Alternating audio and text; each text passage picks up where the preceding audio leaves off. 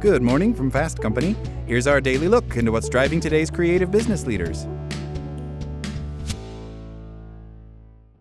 At Evernorth Health Services, we believe costs shouldn't get in the way of life-changing care, and we're doing everything in our power to make it possible. Behavioral health solutions that also keep your projections at their best?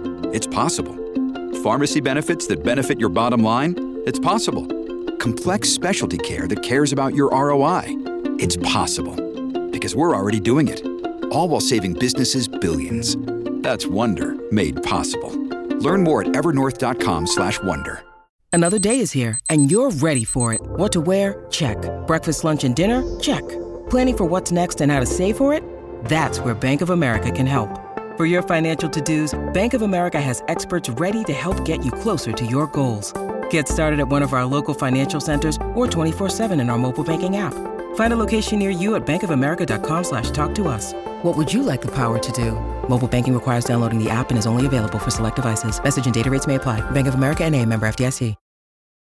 Seeking a new job in today's job market is vastly different from applying even a few years ago. And the way we find jobs is very different, too.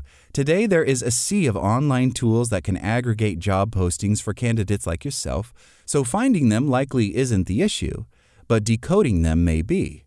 One of the biggest challenges job seekers face is having to sift through the endless noise of job boards and make split-second decisions to apply based on vague job descriptions. There's a better way. Understand what hiring managers are really looking for based on job postings and beyond. Here are some mistakes many job seekers make and how you can avoid them. While your instinct will be to go to the fancier titles, don't fall into that trap. A vice president title at a small marketing firm is different from a VP title at a Fortune 500 company, is different from a VP title at a consulting firm. You get it. The same goes for common job titles like associate or executive. Each can come with expectations of an entirely different skill set and salary range depending on the company, its size, industry, and location. Don't let these near synonyms turn you off from considering a position that may seem out of your reach. Instead, focus on the characteristics of the job itself and look for examples of current employees on LinkedIn that have parity with your years of experience and skill set.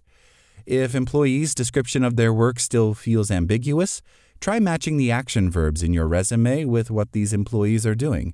Is it executing, managing, implementing?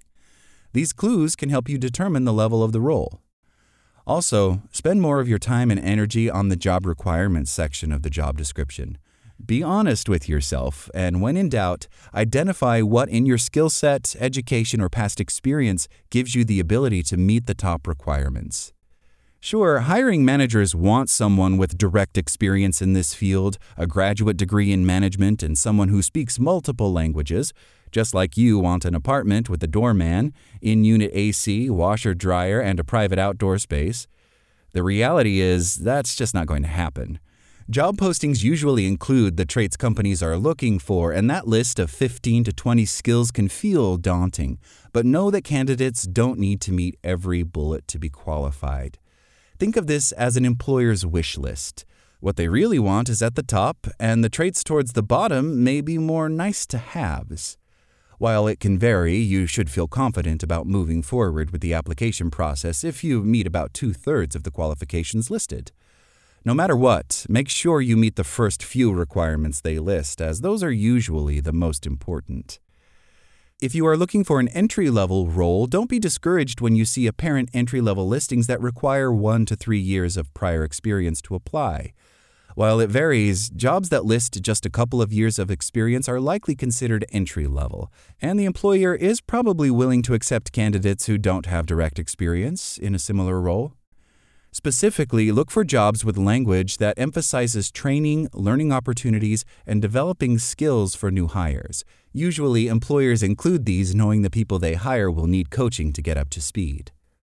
Organizations are increasingly focused on the skills you bring and your ability to learn new skills on the job. In a world where changes in technology, especially AI, are accelerating faster than ever, hiring teams know they need an adaptable, nimble workforce that can roll with waves of change. Try not to focus solely on the tactical minutiae of what you've accomplished.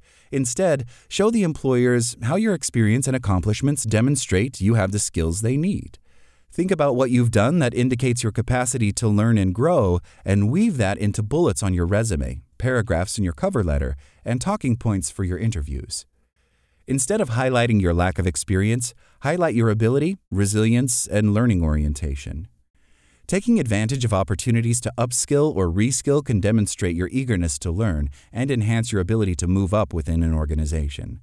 Simply waiting for the perfect opening to show up on Indeed or LinkedIn, then wishing with all your might to land an interview with your top choice, just isn't going to get you very far. Create a short list of your dream companies, big or small, near or far, and put on your detective hat. Do some searching on LinkedIn of profiles of people who already work in positions that intrigue you. Reach out to a handful of these people on LinkedIn for a connection.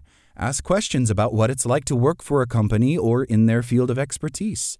It's a way to gain fans inside an organization before you even hit send on your application. With luck, one of them could even refer you. Remember all these tips when you set out to land your next gig. And know that at least one old adage from the analog application days still applies. Always send a thank you note. Want to learn how you can make smarter decisions with your money? Well, I've got the podcast for you. I'm Sean Piles, and I host NerdWallet's Smart Money Podcast. Our show features our team of nerds, personal finance experts in credit cards, banking, investing, and more. And they'll help you make the most of your money while cutting through the clutter and misinformation in today's world of personal finance. You'll get clarity on strategies to help you build your wealth, invest wisely, shop for financial products, and plan for major life events. Listen to NerdWallet's Smart Money Podcast wherever you get your podcasts.